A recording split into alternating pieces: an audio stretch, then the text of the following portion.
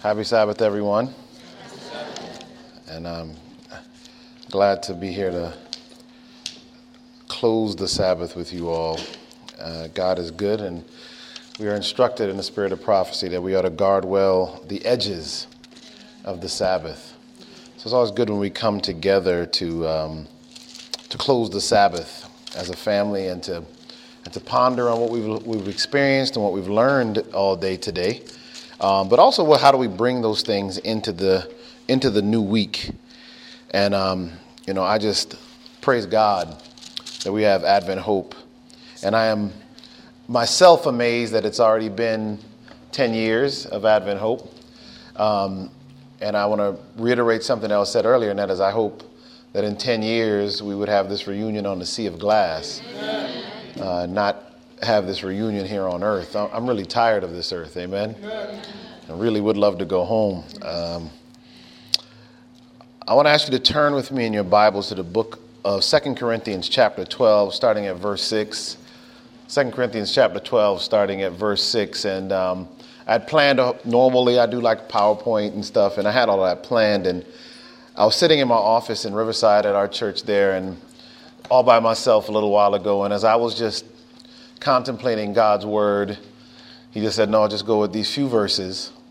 And let's just close out the Sabbath with these few verses. And I'm going to give a testimony as well. So I want to just give you some thoughts to enter into this new week with 2 Corinthians chapter 12, starting at verse 6. The scripture says, "For though I would desire to glory, I shall not be a fool. For I will say the truth, but now I forbear, lest any man should think of me above that which he seeth me to be, or that he heareth of me. And lest I should be exalted above measure, through the abundance of the revelations there was given to me a thorn in the flesh, the messenger of Satan to buffet me, lest I should be exalted above measure. For this thing I besought the Lord thrice, that it might depart from me. And he said unto me, My grace is sufficient for thee, for my strength is made perfect in weakness. Most gladly, therefore, will I rather glory in infirmities, that the power of Christ may rest upon me." Verse 10 says, "Therefore I take pleasure in infirmities, in reproaches, in necessities, in persecutions, in distresses for Christ's sake. For when I am weak, then am I strong." Our message closing this Sabbath, March 3rd of 2012, is entitled, "The Most Difficult Sermon I Almost Never Preached." The most difficult sermon I almost never preached. Let us pray. Father God, we thank you, Lord, for bringing us together in this place, here in Linda Hall and Loma Linda University, Lord, where for many decades your people have gathered to call upon you. Tonight, Lord, we ask that you would pour out your Holy Spirit in double and triple portions. Father God, let Eric Walsh not be seen tonight. Instead, let us hear a word from the throne room of grace. This is our prayer in Jesus' precious and holy name. Amen. The Apostle Paul here is really at a crossroad, in a sense, in his Christian experience. On the one hand, Paul has gotten to a place where his ministry has become an incredible success. In fact, Paul reaches the level of spiritual power, as it were, for lack of a better term, that in fact the scripture records in the book of Acts that people could take just a cloth from Paul and go across town, and someone would be sick on the other side of town, and if they came in contact with the cloth that had been Paul's cloth, that the person would be healed. Staggering, because of course this has led over the years to many soothsayers who have sold prayer cloths on TV and online. But the fact is that the Spirit of God rested so much. And I want to say to you that we sometimes don't respect how powerful the spiritual realm actually is. The fact that when the Spirit of God falls on something or someone or somewhere, that there is a residue of the power of God in that thing. Paul's ministry had reached a point where Paul had just begun to explode. And because Paul comes out of being a Pharisee, he comes out of a place of legalism and judgment and self-righteousness. Paul is very afraid. He's very careful because he's worried that he could fall back into that. Let me tell you that sometimes if you're trying to be a Christian, success can sometimes be your greatest enemy. In fact, it is Paul himself who warns that when you stand, take heed lest you fall. We must always be asking God to show us if we are moving away from a place of humility and into a place of self-righteousness where we begin to think that somehow we are the authors and the finishers of our own faith. It is in one of these conversations he's trying to share with the church at Corinth. He's trying to share with them his own humility and the source of his humility. Paul is trying to make a very powerful statement. He says, "For though I would desire to glory, I shall not be a fool. It is the fool who glories in himself. He who says instead, I will say the truth, but now I forbear, lest any man should think of me above that which he seeth me to be, or that he heareth of me." Paul says, I need to tell you this because I need you to be careful not to begin to think higher of me than you're supposed to. And let me tell you, in our small Adventist world, and it is a small world, we always talk about how big it is. It's small. There are 1 billion Catholics, close to 1 billion other Protestants, easily 1 billion Hindus, 1 billion just in communist China, 20-something million of us. Small world. And so it's easy in our circles to actually have preachers and speakers and leaders who rise up and out of almost just the nature of the American beast, you kind of want an idol. You kind of want someone to look up to, someone to give to laud praise on. And we have to be careful because, in fact, Paul is warning us that even the folk that run our crusades and we see on television and we hear at GYC, be careful because they're still human too. Be careful because, in fact, there ought not be Adventist celebrities.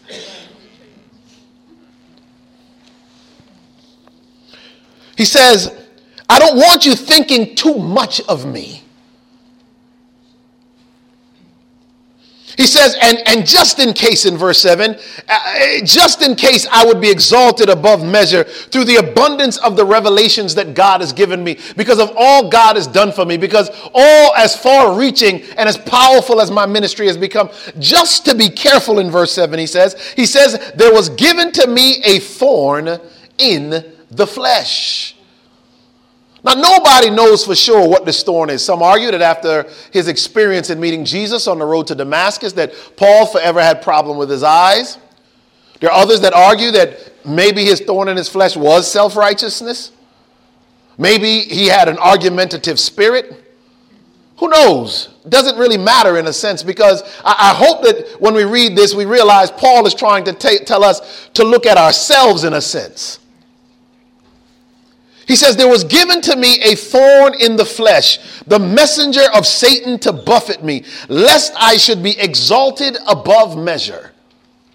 The thorn in the flesh, the weakness in his physical being, is connected somehow. He somehow gets this weakness in the flesh, and because of that weakness, it remains a wedge or a way through which the enemy can continuously mess with Paul. In fact, it buffets him. It waters him down in some sense. He says that this experience of having a physical weakness that translates into the spiritual, somehow this thing changes the way Paul is able to function. It's sent to buffet him. Paul says in verse 8, for this thing I besought the Lord thrice, 3 times, Paul prays that God would take whatever this thing is from him.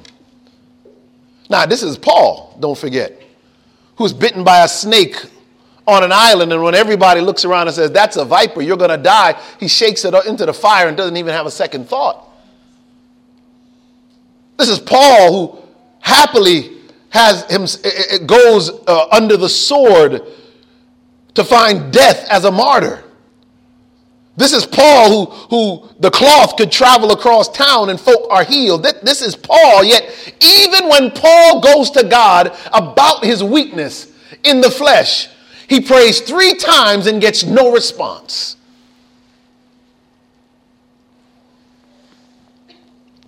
And the reason he gets no response is found in verse 9. Because God gives him a reason. He goes to the Lord. And he says in verse 9, and he said unto me, my grace is sufficient for you. For my strength is made perfect in what? He says, Paul, you know what? I'm not going to perfect you. Whatever this thing is, I'm not going to take it from you. Because one, my grace is sufficient. The fact that you're not happy with what you have, the fact that you want to be better and do better and you want the thing removed, I'll cover the rest of it. He says, but I want you to understand that your strength doesn't come from yourself.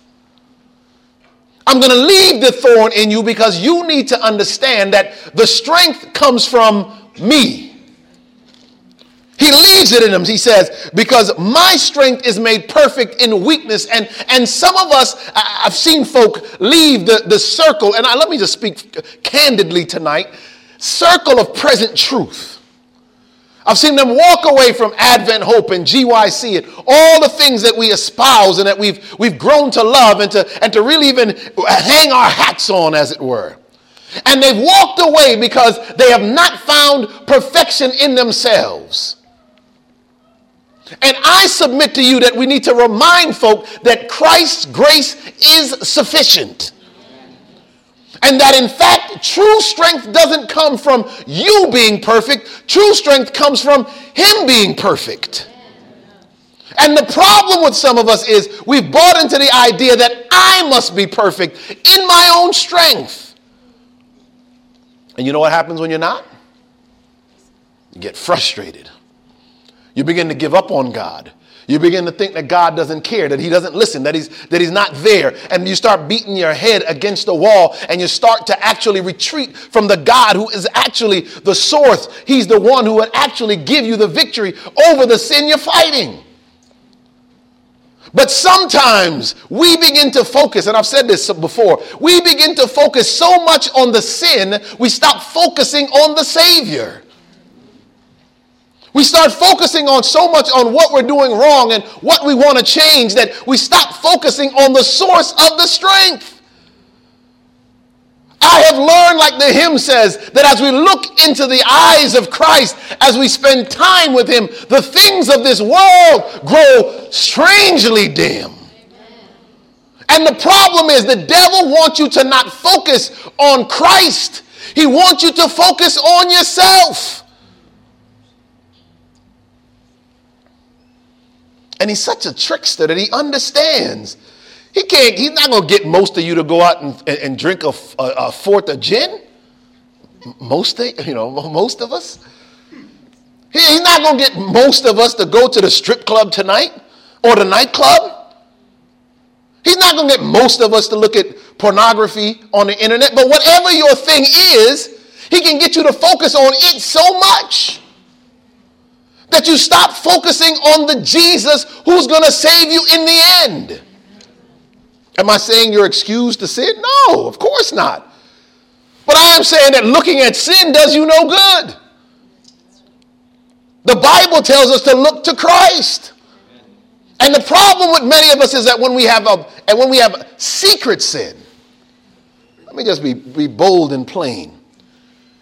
When you are dealing with masturbation and pornography and hidden things that really only you're dealing with between you and God, and you can't get victory over that thing, the problem is you start to focus on the thing. I want to challenge you tonight to focus on Christ instead. Here in the middle of verse 9, I do want to share a testimony with you. And there are a lot of angles to it. And I'm going to ask God to just take over so that he says the parts that I'm supposed to say and that which I should not say, I don't say. And this isn't easy. This is a tough talk for me to give you, especially when it's being recorded. And I know this is going to go around the world. My last sermon was, and something happened to it, Arden. So we're going to have to fix that, find that. We'll see what we can do about it. Because I gave another testimony then I otherwise wouldn't have given. But many of you who know me or have known me, and I know so many of you for many years, have known that I've struggled with my weight. Appetite was my thorn in the flesh. And I want to talk about that tonight because I'm not the only one who struggles with that. And then I want to make some inferences from that, because hopefully somebody will be liberated. And so I'm going to talk candidly because this is not easy to talk about. It's very embarrassing, but God has told me I need to speak this because this will liberate someone else. This will give someone else victory over sin. So I need to talk about what God has done for me so that maybe someone else will hear this and be able to apply what I've applied to my life to their life. And I'm going to go way back. I'll go all the way back to growing up poor, because that probably is where a lot of it starts. In fact, we now know, and my dissertation and article that I'll be writing to publish actually speaks about the fact that this idea of actual fetal programming for obesity, that in fact in the uterus is where the adipocytes, the fat cells, are actually programmed as to how much fat they'll store, how easily they'll store it, what kind of metabolism they have. So the stress on a child in the uterus, the amount of things like, and I'm going to get a little, as I said, let the Lord speak through me. I'm going to tell you what he's telling me to tell you, or what is coming to me to tell you, and just ask that God leads. But it's chemical hormones in the uterus, and from the placenta comes something called cortisol releasing hormone. And when CRH and cortisol are high in the uterus, one of the things we now know from the research, from science, is that it changes the way the fat cells are laid down in the body. How many fat cells? And there are only a few times in your adult life you cannot make fat cells. They're made in your childhood and in the uterus. And so what the condition of that mother is under stress has a lot to do with whether and how that child is going to lay down fat cells, and how the propensity that child will have to become fat later on. So if you're in that stressful in utero environment, and then you're born into what we now call an obesogenic society of processed foods, fast foods, sugars, sodas, dairy products, meats everywhere, fried products, on and on and on and on, and it's marketed to the tune of billions of dollars a year. And of course, the unhealthy food is cheaper than the healthy food. And then you're pouring into a poor minority family that celebrates birthdays not by an expensive trip to Disney World, but by a very inexpensive trip to McDonald's. I want you to get what I'm saying, because I'm going to show you that this is the Satan's web to put you in a place of being disempowered is a powerful thing that Satan does to us. In fact, the problem of sin starts in the uterus. And I don't want you to miss that, because David deals with that in Psalms chapter 51. David says, in essence, and I'll paraphrase it the way most people do, David says, I was born in sin and I was shapen in iniquity. Why is that relevant? Because that statement tells me that even though you might be born in sin and shapen in iniquity, and David has to get victory over sin, being born in it and shapen in it is still not an excuse for it.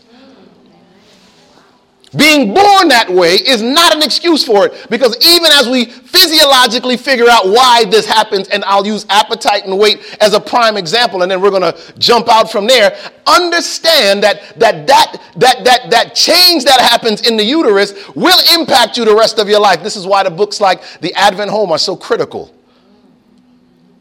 Why God designed the family the way he did, because he understood that what happens in the home, that the hedge that is supposed to be around that mother, especially when she's pregnant with a child, is one that is supposed to create a spiritually protective a position for that child that would then last on. This is why the scripture says the sins of the fathers are carried forward in the child to the third and the fourth generation.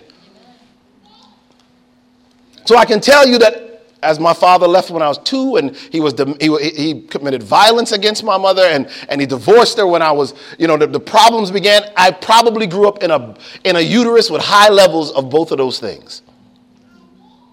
I know some of you are saying, boy, you started way back for your testimony, but I'll jump forward a lot of years. Don't worry.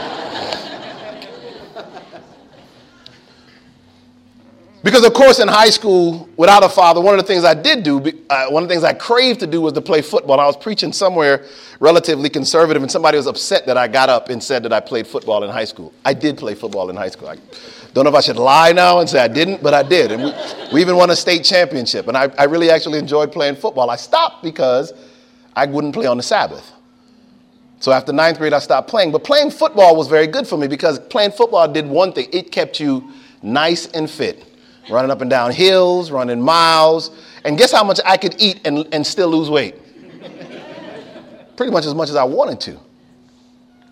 And so my body got to a place where I grew an appetite for someone exercising 2,000-3,000 calories worth of exercise a day, doing football and wrestling and all the stuff I used to do in high school.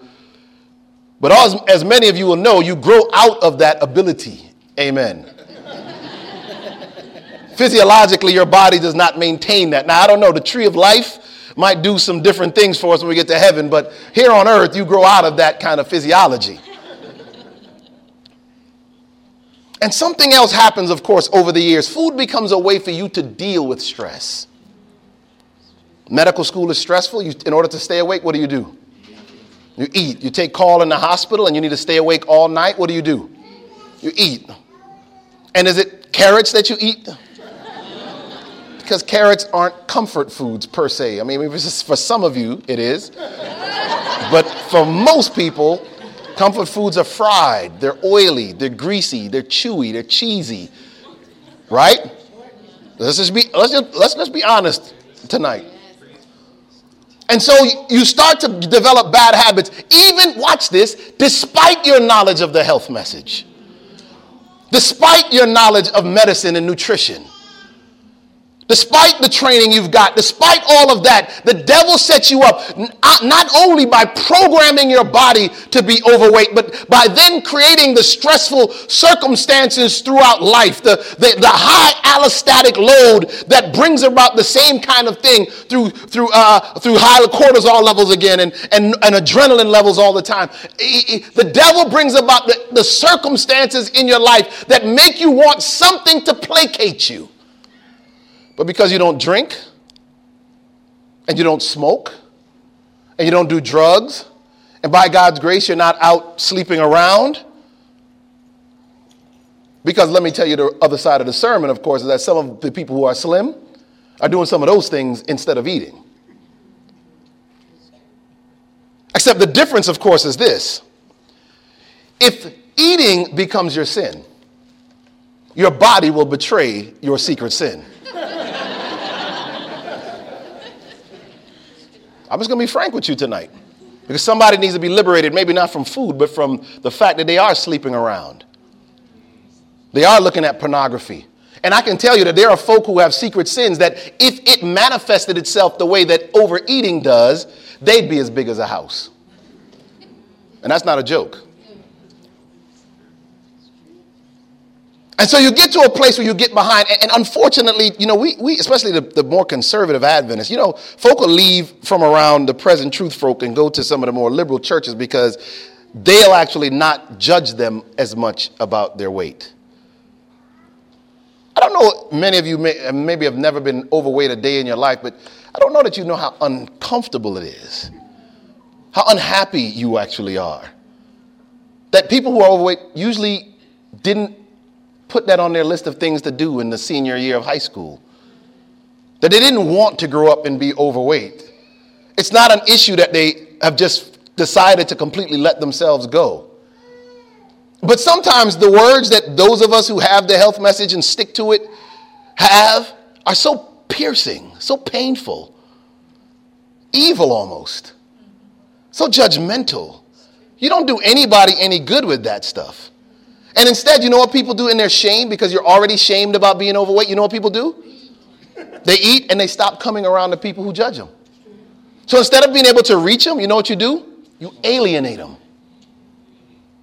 And so, yeah, you have a very thin present truth group, because all of the overweight people went to the church with the drums. Because, in fact, they could probably care less about drums or no drums, because maybe they're really emotionally hurting and no one really ever looked to reach them and ask them, what is it you're going through that we can pray with you about? How can we support you? Because all of the knowledge means nothing if you emotionally can never connect to it. And that is the reason so many people in the Adventist church who know better don't do better. Because knowing it doesn't help them with the pain they're suffering from. And I can tell you, it was Adventist doctors, some of whom are present truth doctors, who about maybe 7, 8 years ago put me on medication, phentermine, right here in Loma Linda and nearby, on a diet drug. Present truth doctors. And by doing that, they actually messed up my already messed up physiology even more. Because, of course, medications have something called, they have side effects, and there are plenty of them with phentermine. But they have something that we don't even think about that's probably even worse than the side effects, and that is a rebound effect. So, yeah, you can take phentermine, which was one half of what was formerly called fen-phen. It's the part legal. If you want the illegal part, you simply have to cross the border. They sell plenty of it in Tijuana. Don't do that. And it works. Just like shortcutting true relationship with Jesus Christ seems to work, just like getting emotionally riled up with drums and dancing seems to work. There are a lot of people who think they're very spiritual and really know Christ because they go to churches where they're running around the church in circles and doing cartwheels up and down the aisles, and it feels good. It feels like it works, doesn't it? But in fact, they've not really ever made a real relationship with Christ. That's how diet pills work. You lose weight fast, efficiently, ridiculously even. And as the weight comes pouring off of you and you feel like you have success, but it's only a pseudo success, because guess what? There's another another aspect of medications, another quality that medications have: side effects, rebound effect, and a condition about medications and pharmacotherapy called tolerance. Just like being emotionally riled up in church, you have to keep turning it louder and louder and louder after a while to decibel levels where people actually lose their hearing. I say that at churches all the time now. Same thing happens with these medications. And after a while, guess what they don't do? You keep the side effects, but the effects you wanted is no longer there, and you'd have to keep doubling the dose. And at some point, doubling the dose is the equivalent of inducing a myocardial infarction, a stroke, or some other pretty significantly morbid or fatal condition. So the devil has you now. And I got on this medicine. And I'm telling you this because I want folk to be delivered. Amen. This is embarrassing, but I'm going to tell you because God said, if I deliver you, you got to tell people. And I got to a point where even when I tried to stop the medicine, it was hard to stop. Because then you get withdrawals, headaches, you feel foggy, you feel horrible. And of course, once you finally go through the difficulty of getting off the stuff, the rebound effect kicks in. And all of a sudden, you lost 50 pounds with the medication. Those 50 pounds go out and get some of their best friends. And they come back, and what was 50 pounds becomes 80 pounds, 90 pounds, 100 pounds. I want people warned who hear this never to take diet pills. That is not the answer to a weight problem. It is a bad physical fix for a real spiritual problem. So then, of course, you can't lose weight. I spent hours in the gym. I went vegetarian to vegan to stricter vegan. Nothing worked.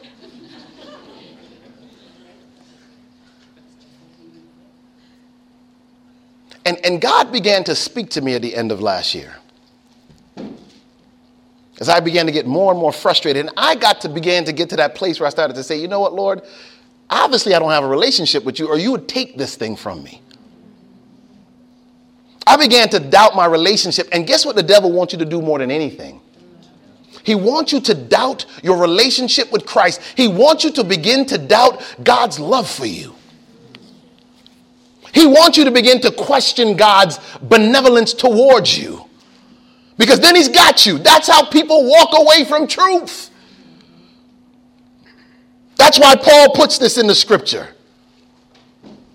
Because Paul wants you to understand in a powerful and meaningful way that even in your weaknesses, your strength must be found in Christ.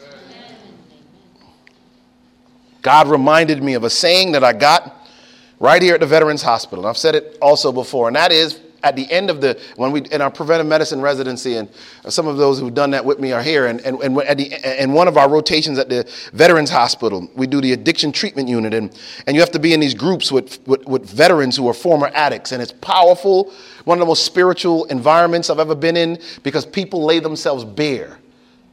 They lay themselves open. There's no pretense about who they are or that they've got it all together. They're willing to confess how messed up they are. And you know what the Bible says about that? The Bible says, confess your faults one to another that you might be healed. For the effectual fervent prayers of a righteous man availeth much. The problem with some of us is we're too proud to do what I'm doing now and find another Christian that you can confide in, who will be accountable with you, who will go through the battle with you, who will help you to gain the victory over whatever your secret sin is, or not so secret sin. And at the end of those groups, they would hold hands, those men, some of them taggart old soldiers who fought for this country in great wars. And they would hold hands as they stood in a circle, and they would say, God made the human heart so big that only he can fill it. And they would talk about the fact that if you try and fill that heart with anything else besides God and his love, you'll be addicted to something. Sex, work, food, drugs, alcohol. If God does not fill the God-sized hole in your heart, you will become addicted to something.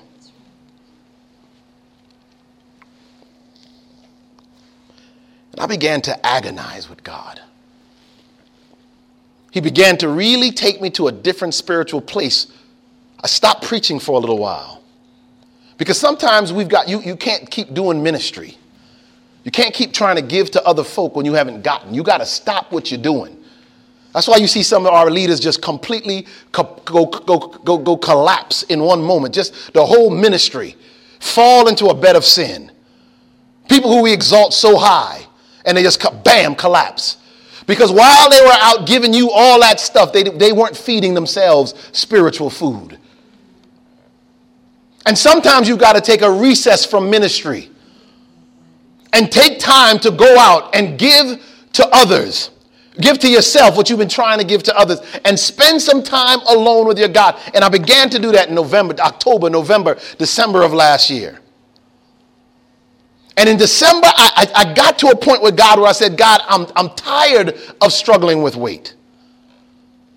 I can't deal with this anymore. It's embarrassing. It's difficult. It's shameful. I've tried, Lord. I've tried everything I can do. Every gimmick, every fad. I've read every one of Ellen White's books. I've read all of the other books. I've gone to CHIP. I've done it all. I'm tired. And God said, that's the problem. You keep doing. You haven't stopped to let me do. At that time with my kids, I was going through the book of Luke. And it was about that time I got to the story of the demoniac boy. You know the story where the disciples could not heal the boy. And of course, Jesus heals the boy. And one of the two parts of the story that were relevant as we were having family worship. And let me tell you, if you want to be delivered from something, have family worship. God will speak to you in family worship. And two parts of the story spoke to me. And I won't get into the story too much except to say when the Father finally confronts Jesus, he says, Lord, if you can have compassion on us, if you can do anything, have compassion on us and help us. And Jesus says, if you can believe, if you can believe, all things are possible to him that believe. The problem isn't God's compassion, it's your belief. The problem isn't God's ability to deliver you, it's your desire to believe him that he can. Because guess what? Sometimes you actually begin to adore the sin. Let's just be frank. You actually begin to love the sin. You and the sin become friends rather than you and Jesus becoming friends. You cuddle up with the sin. And for some of us, the cuddling up with the sin is opening the refrigerator. But the refrigerator becomes more where you turn in time of problem and crisis rather than turning to Christ. So if you can believe, all things are possible to him that believes. Amen. But the man's response is quintessential. Because the man understands he doesn't have enough faith. He understands that he's not there yet. And that's what spoke to me. Because God was telling me you're not there yet. Listen to what the man said in response. The man says, Lord, I believe. Help thou mine unbelief. He believed enough to take his almost rabid appearing son to Christ. Come on now. Through seizures and fights and fits, he had enough faith to get him to Jesus. But even when he got to Jesus, he still didn't have enough faith to completely believe Jesus. And some of us have come close to Christ, but haven't fully believed him yet. We're like Judas, who spends 3.5 years with him and doesn't trust him to set up his own kingdom without our help. But the other part of that story, besides the fact that I realized, Lord, I believe, help thou mine unbelief, the other side of the story was this. When you get to the end of the story, the disciples are baffled. We've healed before, Lord. How come we couldn't heal this time? Jesus' response is again one that is one for the ages. He says, some things come only, solamente, only by prayer and fasting. Some stuff is not going to go with just a regular rinse and wash cycle in the machine. Some stuff, you keep doing what you've been doing, simply isn't going to help. You've got to stop what you're doing and go to God in prayer and fasting. Because God is a rewarder of those who diligently seek him. And some of us have dealt with our sin by simply a simple, Lord, take this appetite thing, take this weight thing from me, Lord. I'm tired of being over. And you move on. God says, no, the thorns in your flesh for a reason. This is how I am going to get you to bond with me and to learn of my strength. Don't just mull over the sin and pray for it in this little light, watered down way. Stop what you're doing. Pray and fast for victory over sin. Why? Because when you pray and fast, inherently the appetite that was drawn to the thing, in my case food, that desire under the holy influence of God now gets turned to Christ. And in the process of praying and fasting, you begin to focus more and more and more on Jesus than on anything else. You begin to realize that he is the only source of strength. Let me wrap this thing up by saying that that's exactly what I did. I did see a movie called Fat, Sick, and Nearly Dead. Right after that, within 2 days of that prayer, that agonizing moment in my closet with God. And God said, you need to fast. I said, how long, Lord? And the guy in the movie fasted for 60 days. I said, Lord, that's a super fast. He said, no, juice. We already had a juicer. Juice. This is not the solution for everybody. So this is not a medical prescription now. I'm preaching. I'm not Dr. Walsh right now. I'm Sinner Walsh right now. And I began to just juice. I can't stand juice. I'm not talking Tropicana Dole right now. I can drink that with no problem. We should have bought shares in Kool-Aid when I was a kid. I could drink regular sweet juice. But spinach juice, kale juice, celery juice. I've drank enough spinach to make Popeye shamed at this point. But I began to juice 3 times a day, fasting and praying. And in 60 days, I lost 80 pounds. Amen. I spent a lot of time in the gym, so don't think I just juiced. Hundreds of push-ups, sit-ups, running, cycling, hiking. Miles put in.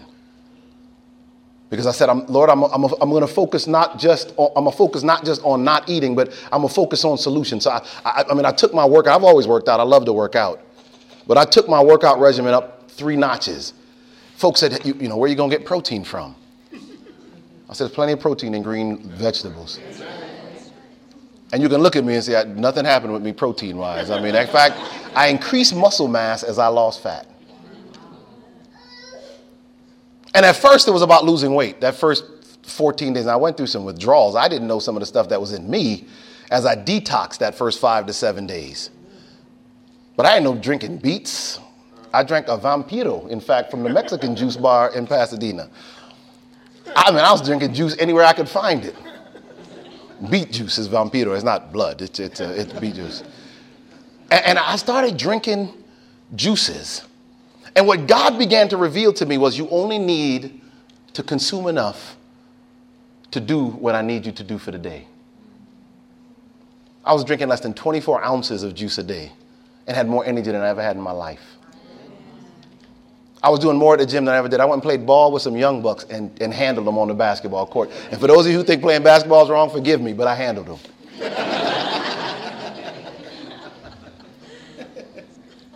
And I want to tell you that God gave me strength. And one night as I was circling, I live right down the street from the Rose Bowl. As I was walking around the Rose Bowl by myself, just talking to God, and I said, Lord, how is it that I can just drink juice and have more energy and drop all this weight all at once? I said, Lord, doesn't make any sense. And God said, juicing is the closest you can come to the tree of life on this side. That tight package of phytonutrients, micronutrients. He said, and the way you were eating, even as a vegan, didn't give you those nutrients. Because guess what? French fries are vegan. Potato chips, tortilla chips, pita chips, vegan.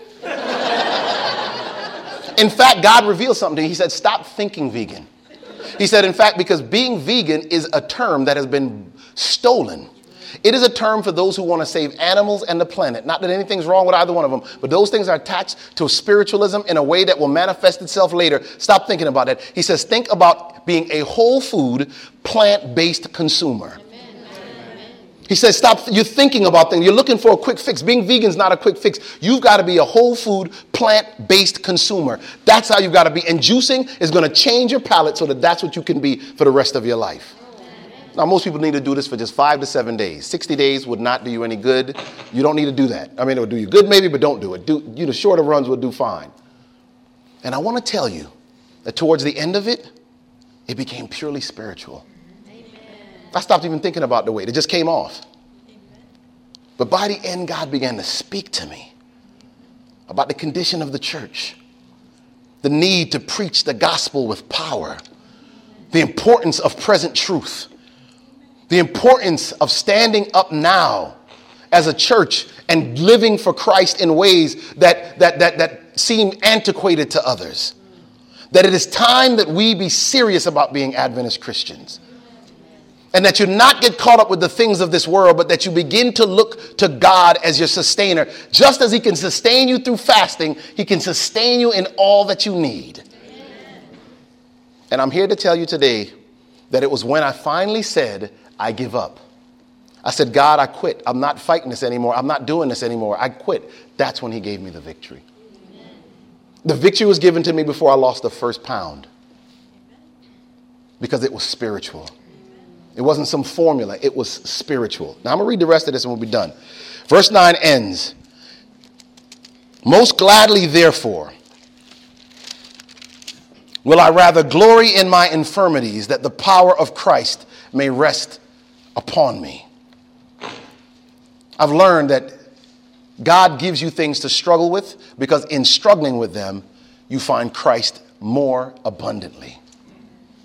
The last verse, verse 10 of chapter 12 of 2 Corinthians says this. Therefore, Paul says, I take pleasures in infirmities, in reproaches, in necessities, in persecutions, in distresses for Christ's sake. Watch the last part. He says, for when I am weak, then am I strong. The final lesson I got out of this process, and it's never over. This is something I'll deal with the rest of my days, I'm sure. I'll stay in prayer about it, but I will claim I will claim victory in the name of Jesus Christ. But it's when you're weak and you're willing to be open about it and confess it and recognize it and give it over to Christ that you become strong in Christ. And I'm here to challenge some of us who are struggling. That in fact, whatever you're struggling with, as however you got it, however terrible it is, that in fact, the best thing you can do right now is to turn it over to Jesus. Leave it at the foot of the cross and take up his yoke. For his yoke is easy and his burden is light. This was clearly the most difficult sermon I almost never preached. Let us pray. Father God, we thank you for just giving us your word, for saving us from sin, from delivering us not only from evil and from sin and from the devil, but Father God, even from delivering us from ourselves. Somebody else needs to hear this message. I don't know who they are. I don't know where they are, Lord. I only ask that wherever they are, when they hear it, and Lord, they would stop focusing on themselves and on their sin and turn their eyes fully on Jesus Christ so that the things of this world would grow strangely dim. This is our prayer in Jesus' precious and holy name as we end this Sabbath. Bless this week. Amen.